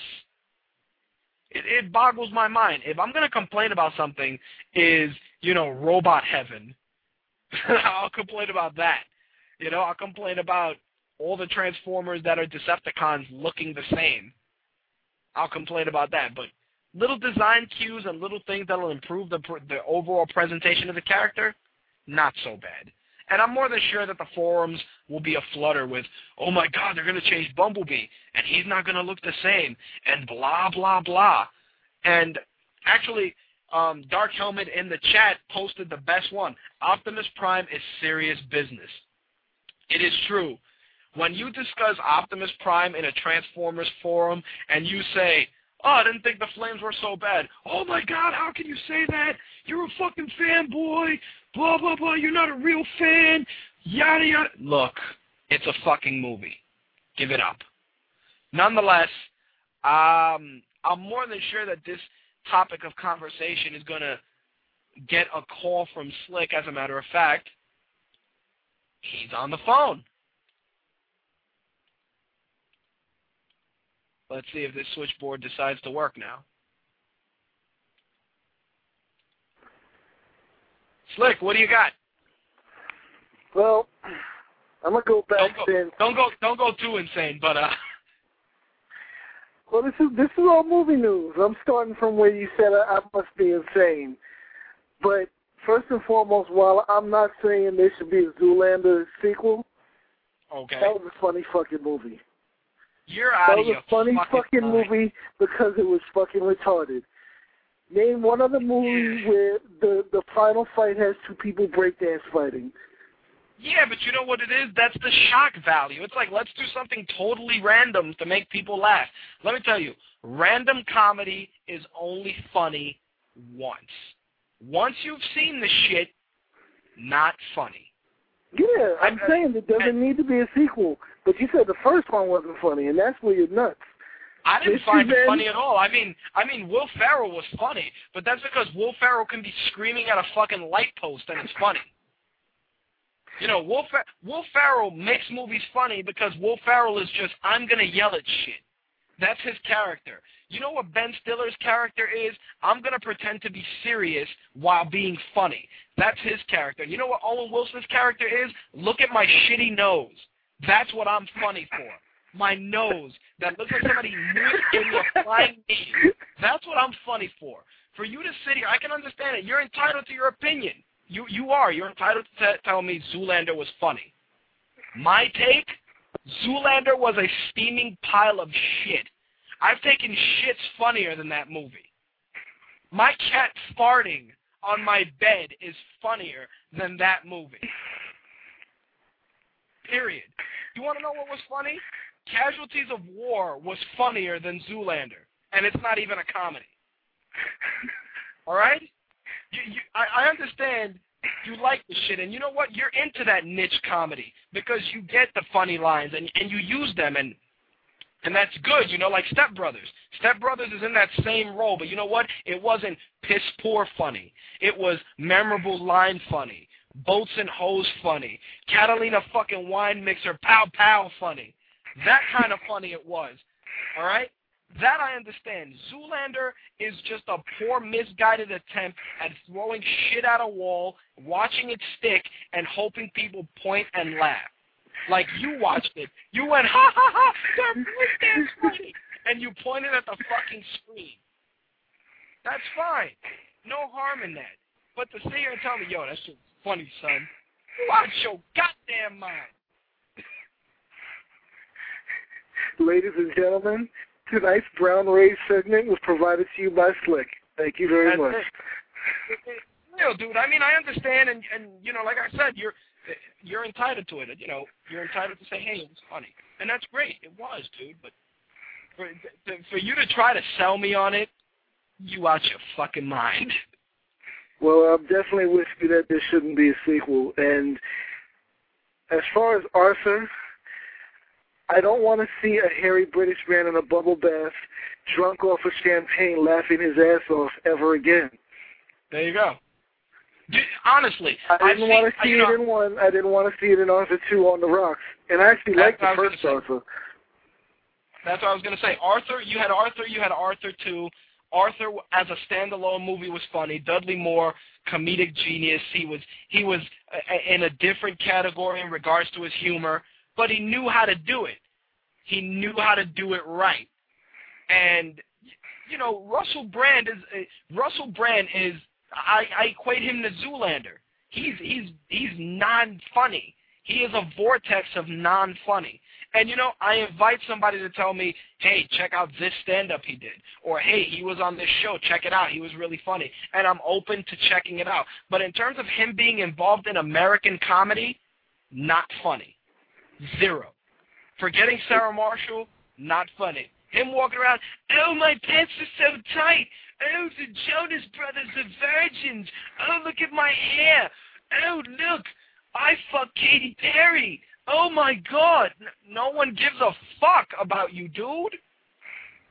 You English prick, you're not funny. You're not. And for him to go and do Arthur, a movie that was fucking legendary in terms of old 80s comedies, right up there with fucking Porky's. Come on, man. You know, you talk about, you know, National Lampoon's Vacation. You talk about Who's Harry Crumb. You talk about Planes, Trains, and Automobiles. You talk about movies like that that are grouped, that Arthur is grouped in, that are comedic geniuses, shit that's legit. And you're going to desecrate the memory of a guy that was funny like fucking Dudley Moore by redoing his movie with your piss-poor acting and your staunchy, stupid British accent? Fucking sucks, dude. Leave it the fuck alone. Make a movie about fucking hamsters. I also want to see two ugly-ass people fall in love again, because Dudley Moore and Liza Minnelli, that's borderline a horror movie. The thought of them getting naked together. Exactly, but that's what sold back then, because back then it was all about funny. It was all about risque. You know, Beverly Hills Cop. You go back to that. You go back to any Richard Pryor and Gene Wilder movie. And you realize the comedic genius that was there. It wasn't writers churning out shit. It was writers taking their time and looking at the comedy and letting the actors dictate the pace and working on their strengths.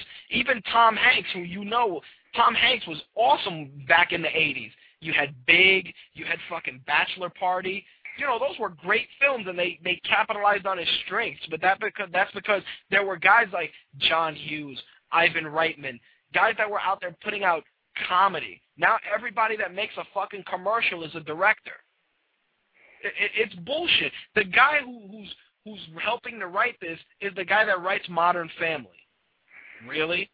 The guy that wrote Bruno and Borat all of a sudden thinks that he can make movies, and he wrote the movie specifically for Russell Brand, which is the worst part. he sat there and he said, you know, like he probably thought of it while he was taking a shit, because that's the only time I think of Russell Brand, when I'm taking a shit. And he must have said to himself, you know, an Arthur remake would be really good, and I think Russell Brand should do it. Oh, my God. You know? Come on, man. Really? Well, with that said, let's move on, because I'll go ahead. Because you got another caller, I gotta screen another caller. I'm not going to give you any rage of Transformers. The only thing I'm going to say is, as far as doing changes to Optimus Prime, unless you're going to do a little comedic bit about where the fuck does the trailer go when he transforms and have Roller in the movie, I don't give a fuck. You know, that's a good assessment, and you know what? I'll actually entertain that. I'll actually entertain that, and I'll tell you what's funny about that. If you've noticed in the Transformer movies, he doesn't have a trailer. But you know what it is? That adds to the, you know, don't get me wrong, there's no realism in giant 80-foot robots fighting in the middle of Los Angeles. But they kept the realism in check in the sense that they were like, where are we going to put this giant-ass trailer? Is it going to turn into a shield? Is it going to turn into a shield? Does Bumblebee hide in it? You know, like, what are we doing? And you know what? I admire that. And don't get me wrong, there's people that are going to complain about different facets of Transformers, whether, you know, the fights look like you as a kid clunking your toys together, and that's fine. I understand that. But there are little things that I can appreciate. I appreciate the modernization of the characters. I appreciate the fact that they took the opportunity and they said, all right, if Optimus Prime is the leader, he needs to be the biggest truck.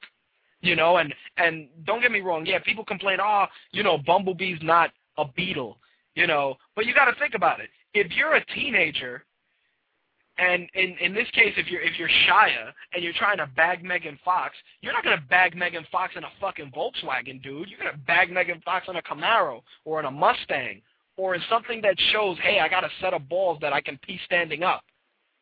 Not in a fucking Volkswagen. You know, people automatically found issue.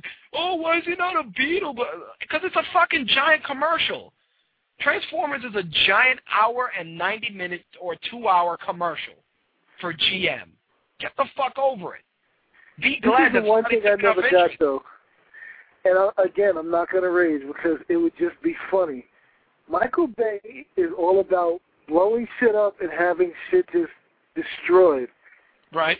He should have had fucking Optimus Prime's trailer. And every fucking time he transforms, don't have him stop. Have him doing about 50 or 60. Just fucking transform and let that trailer slam into something. Slam into something, tear them apart, and blow shit up. Well, you know what? That would have been cool. It would have been cool, and it would have been awesome, but you know what? Then you would have started to think of, where does he get these trailers from? I'm more, you know, like does he keep them in his pocket? Do they get fucking dropped in from the sky? Like you know, now here's something that would be cool.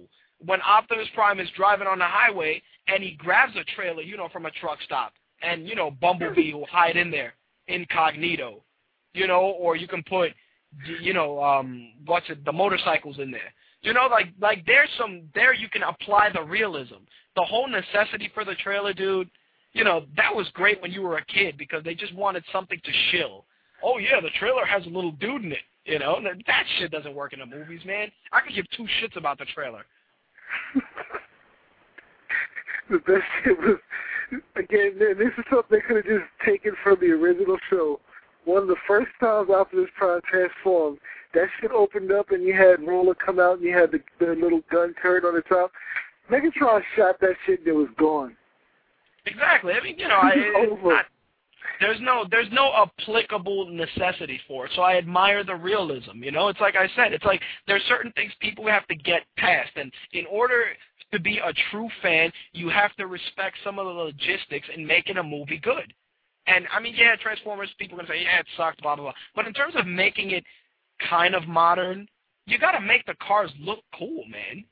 You have to. Yeah, I mean, I agree with you on that. I mean, he threw stupid shit in here. You're like, not just making funny stupid shit. Dude, you're not getting laid by Megan Fox if you're the lead if you pull up in the yellow V-dub. Not happening. You get laid by Megan Fox pulling up in Al Bundy's car. Let's be real. But I mean, I'm just talking about it from the logistics of a high school kid trying to pick up a chick like Megan Fox. You pull up, she's walking, you're like, hey, do you need a ride? And you pull up in a Mustang, like, and you pull up and everybody's like, okay. And then you pull up and me, amazing. Where you going? Me, you need a ride home? No, pedo. Come on, man. All right, enough of that. Let's move on. You got anything else, my friend? No, I got a caller coming in. I got to see what he wants. All right, sir. Thanks for the call. All right.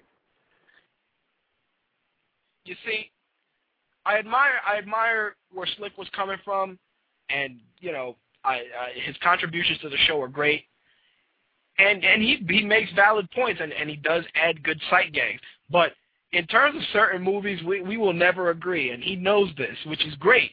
But he also knows that by him bringing it out, it elicits a great reaction from me, which of course equals great radio for the fans, and for that, I applaud you.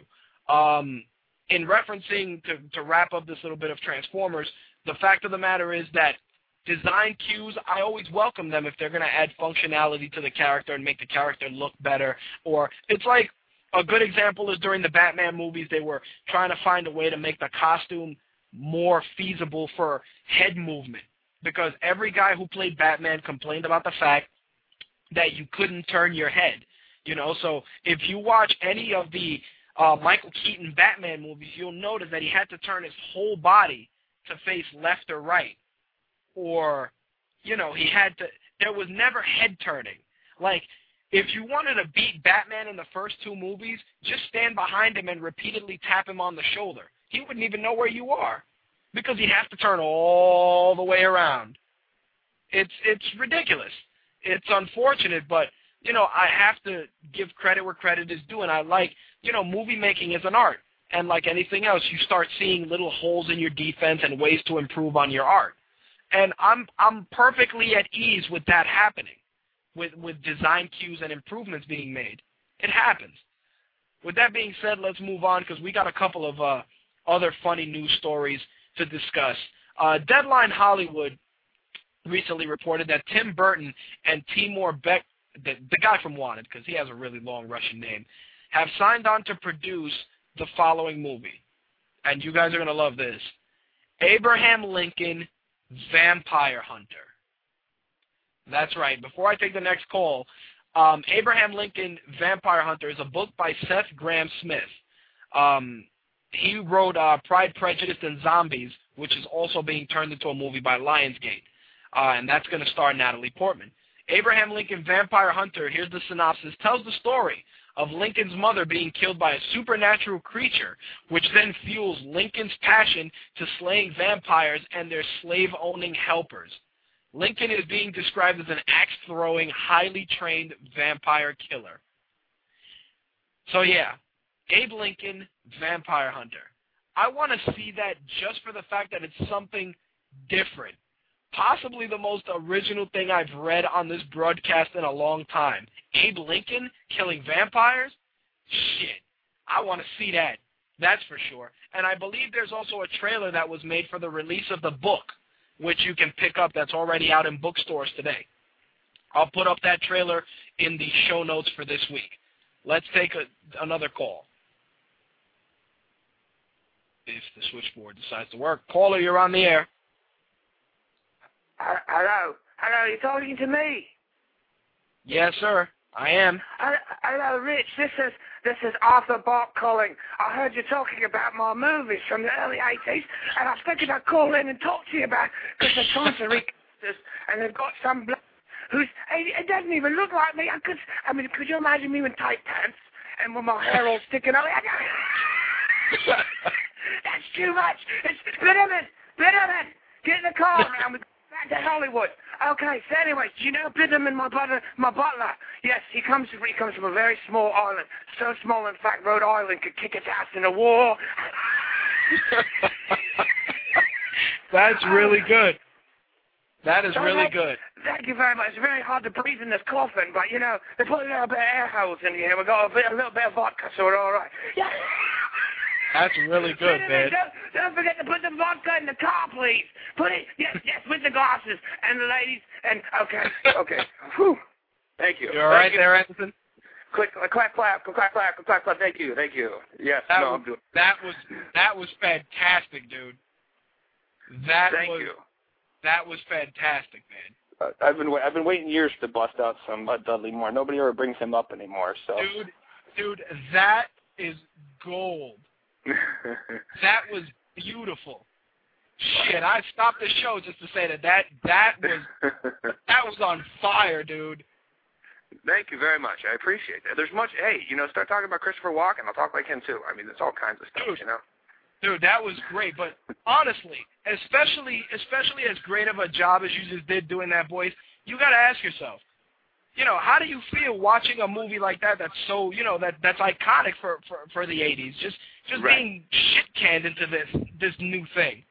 No, I'm not going to watch it. There's no, and this is, I mean, I've been on your show a handful of times, and I've said the same thing over and over again. I have no desire to go see movies nowadays because it's just the same shit, and if it's not the same storylines, it's the same fucking movies. I mean, really, Stretch Armstrong? Do we need a Stretch Armstrong movie? Oh yeah, but it's gonna get better. Trust me. Wait till the rest of the show. You're gonna be done by the time I'm finished. Yeah, well, I'm kind of done now. I tell you this though, Abe Lincoln Vampire Hunter, dude. Right. What happens if the vampire is black? Does he just let him go? I don't know, dude. We're gonna find out. Does he quote unquote free them? Never mind. I'm sorry. We're gonna find out, dude. I tell you this though, Brian Baird is gonna be all over that. Oh yeah, he's gonna do like Abe Lincoln and go to the movie. He'll dress up an Abe Lincoln vampire. He'll be like, no, he's a vampire killer, and he'll be like, I don't care, Brian Baird. That's it, dude. So, yeah. But anyways, I just wanted to call in and give you a little bit of Arthur. I figured since you guys were talking it, and it's just it's a load of crap. Anyways, and I believe that's what Arthur would have said. He would have said, Russell Brand, go fuck yourself. So. That's right. Nice, Anderson, man. Thanks for that. You made my night, and you made the show with that call, dude. I appreciate it. Not a problem. Hey. Tumbling with Tumbleweed, Tuesdays at 10 p.m. on the Blog Talk Radio Network, folks, to catch more of this awesome work from yours truly, Don Anderson. Give it up. I appreciate it Thanks very a lot, much. Much love. You take it easy. All right, brother. Peace. Peace. That, my friends, is why you should tune into Tumbling with Tumbleweed. You see that? It's ridiculous. But it gets better. It does get better, and here's the best one. The LA Times reported that Warner Brothers, because they're on a roll, is currently negotiating with the Japanese studio Taito to buy the rights for the video game Space Invaders. Yeah, the guys who worked on Save It Private Ryan and The Day After Tomorrow and Paranormal Activity will be doing a movie based on Space Invaders. Space Invaders is the latest retro video game fad that has hit Hollywood, as they are also considering doing movies based on Missile Command, Asteroids, and possibly Pac-Man. See that? You go through Abe Lincoln Vampire Hunter, which is just a fantastic concept, and then Space Invaders. Awful. Just awful. But it gets better because it seems Warner Brothers just wants to dispense a cavalcade of shit. And here's another one. According to Variety, Warner Brothers is working with Atlas Entertainment to develop a movie based on Gilligan's Island. Yep, Gilligan's Island, folks. Brad Copeland is writing the screenplay while the original producer of the TV show, Sherwood Schwartz, is on board to executive produce along with his son Lloyd. The plan is to do a contemporary take on the story, and they hope for production to start next year. Why? Who gives a shit about Gilligan's Island? Who?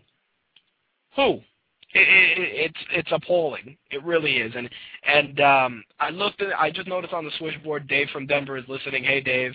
I know the show's a little bit risque for you this evening. I hope you are enjoying it, and as usual, thanks for the support, because I did notice him in the switchboard. Moving on, for those of you that are looking forward to Iron Man 2, right after the Academy Awards on Sunday, you can tune into Jimmy Kimmel Live, and Robert Downey Jr. will be on hand to debut the new trailer for Iron Man 2. The show's scheduled to air on the East Coast at 12:05, and for the West Coasters, you can catch that at 11:35 p.m., so you can definitely see that trailer live that night, or if not, just tune into My Take Radio either later on that Sunday or at some time Monday, and I'll have it on there as well. According to Deadline Hollywood, Neil Patrick Harris has been cast as the lead for the Smurfs movie. But Neil Patrick Harris will not be a Smurf. Instead, he'll be a lead human character appearing alongside the CGI Smurfs. Filming will begin in April during Neil Patrick Harris's break from How I Met Your Mother. Yeah. Moving on. Disney, of course, it was only a matter of time, has decided, all right, let's start milking the Marvel franchise now that we own it. As such, they will be launching a new animated series, The Avengers Earth's Mightiest Heroes, during the 2010-2011 season on Disney XD. Here's a description of what you can look forward to. The Avengers Earth's Mightiest Heroes, further aligning the strength of Marvel's hugely popular characters and stories with the burgeoning Disney XD brand and its new all-animated series. Earth's Mightiest Heroes, The Avengers, will debut in fall 2010, beginning with Iron Man and the Incredible Hulk, with reruns of Iron Man and the Incredible Hulk. Overall, the Avengers Assemble strategy is going to be taking place also in films with Iron Man 2, Thor, and Captain America, and building up to the Avengers release in 2012. Produced by Marvel Animation, the animated series features 52 episodes targeted at kids 9 to 14, or die-hard comic book fans like most of us. Starring Iron Man, Thor, Captain America, the Incredible Hulk, Giant Man, Wasp, who form the Avengers, a team assembled when no single hero's powers can save the world. A 20-part micro-series that focuses on each hero's backstory will roll out in the fall on Disney XD, immediately followed by the series premiere in the U.S. shortly thereafter. So they're going to do pretty much the equivalent of the movie in a cartoon. So based on that, you've already heard they're going to do an Ant-Man movie, and we know that Hank Pym is Ant-Man and Giant Man. So there'll be a movie about that. Wasp is probably going to be involved in his movie, so pretty much that's who you're probably going to see in the Avengers flick. So I really have no gripes about it because of the simple fact that if the cartoons are done good, fuck it, go for it. But I noticed that Slick mentioned no Hawkeye. Who knows? There are rumors that Hawkeye is supposed to be appearing in the Iron Man movie as well as in Thor. So, it's probably just a brief description to generate the buzz. And I'm more than sure there'll be plenty of heroes that'll pop up throughout the episodes. Who knows? Maybe you'll see Spider-Man in there as well. Warner Brothers announced today that the Green Lantern will be completely shot in 3D and released in 3D when it completes filming in June. June 17th, 2011 is going to be the date, and you can see Green Lantern come to life with Ryan Reynolds, Blake Lively, Peter Sarsgaard, Tim Robbins, and Mark Strong. It's going to be directed by Martin Campbell, who did GoldenEye. Last but not least, to close out the movie news, because, I have to close it out with something awful, according to Variety, Warner Brothers, because of course, who else would it be, is looking to team with I Am Legend director Francis Lawrence to make a film based on the life of, get this, 13th century explorer Marco Polo. Really? Are you that tapped for ideas that you're going to make a movie about Marco Polo? Not anybody really cool. Marco Polo. I can't even. It's ridiculous. The studio got the pitch from Adam Cooper and Bill Collage, who also wrote the script. The team has worked in this area before, as in 2008, Universal and Timur, I can't even say this Russian guy's name again, picked up their version of Moby Dick. And last fall, Fox bought their take on Moses. Pretty much this is what they had to say about the upcoming Marco Polo project. We see this as something that takes place in the Orient of our imagination amid the cultural clash of the East and West. Why? Why would you do it? Why? Who cares? Really? I mean, look, we all complain about the lack of originality in Hollywood. I understand that. But when you want to be creative with something that's not utterly boring. Unless you make Marco Polo do fucking kung fu or travel through time or something cool. It's going to be another long, drawn-out epic like Master and Commander, and no one's going to give a shit about it. I'm sorry. It's not going to happen. So I see Marco Polo just not doing good. Honestly, I see it failing miserably. So, Marco Polo, this is what you get. And that, my friends, is going to wrap up this week's show. Got to do a couple of plugs, of course. Shout out to GirlGamer.com, MMAValor.com, who will hopefully be joining us right after UFC 111, MMAHotStuff.com, MMASocialites.com, of course, Darksiders.com. They will be here next week, along with Hayden Dalton. You can check out his site, haydendalton.wordpress.com. Brooks Macbeth, you can look him up on MySpace, myspace.com/Brooks Macbeth, or you can check out his YouTube channel, youtube.com, Brooks the Comedian. And you can see Brooks on TV. He is actually in the Burger King Tiny Hands commercial that's been getting airplay the last few weeks.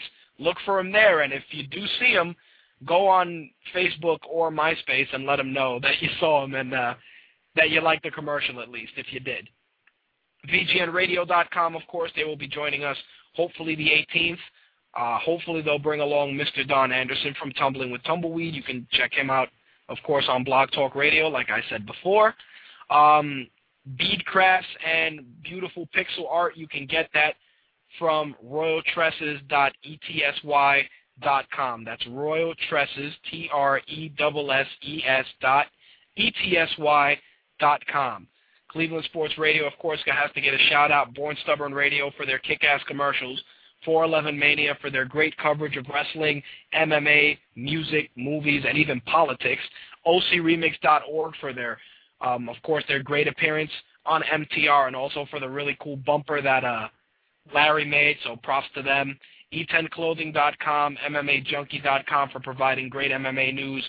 FilmDrunk.com for just their refreshing take on movies. And with that, folks, that's going to wrap up My Take Radio for this week. It is episode number 33 for Thursday, March 4th, 2010. You can look me up on Facebook, on the fan page, of course. You can follow me on Twitter. You can follow me on Twitter for the show as well, twitter.com, Akuma25. That's my personal Twitter account. You can also follow the show feed at twitter.com/MyTakeRadio. Of course, I'm on MySpace. You can look up My Take Radio on MySpace. And last but not least, if you have any comments, suggestions, or questions, by all means, email me, mtrhost@gmail.com. That's it, folks. Thank you all for listening. Don Anderson, again, thank you for the fantastic Dudley Moore impersonation. It was kick-ass. And with that, folks, we're going to close out with this. See you guys next week. Thanks for listening. Peace.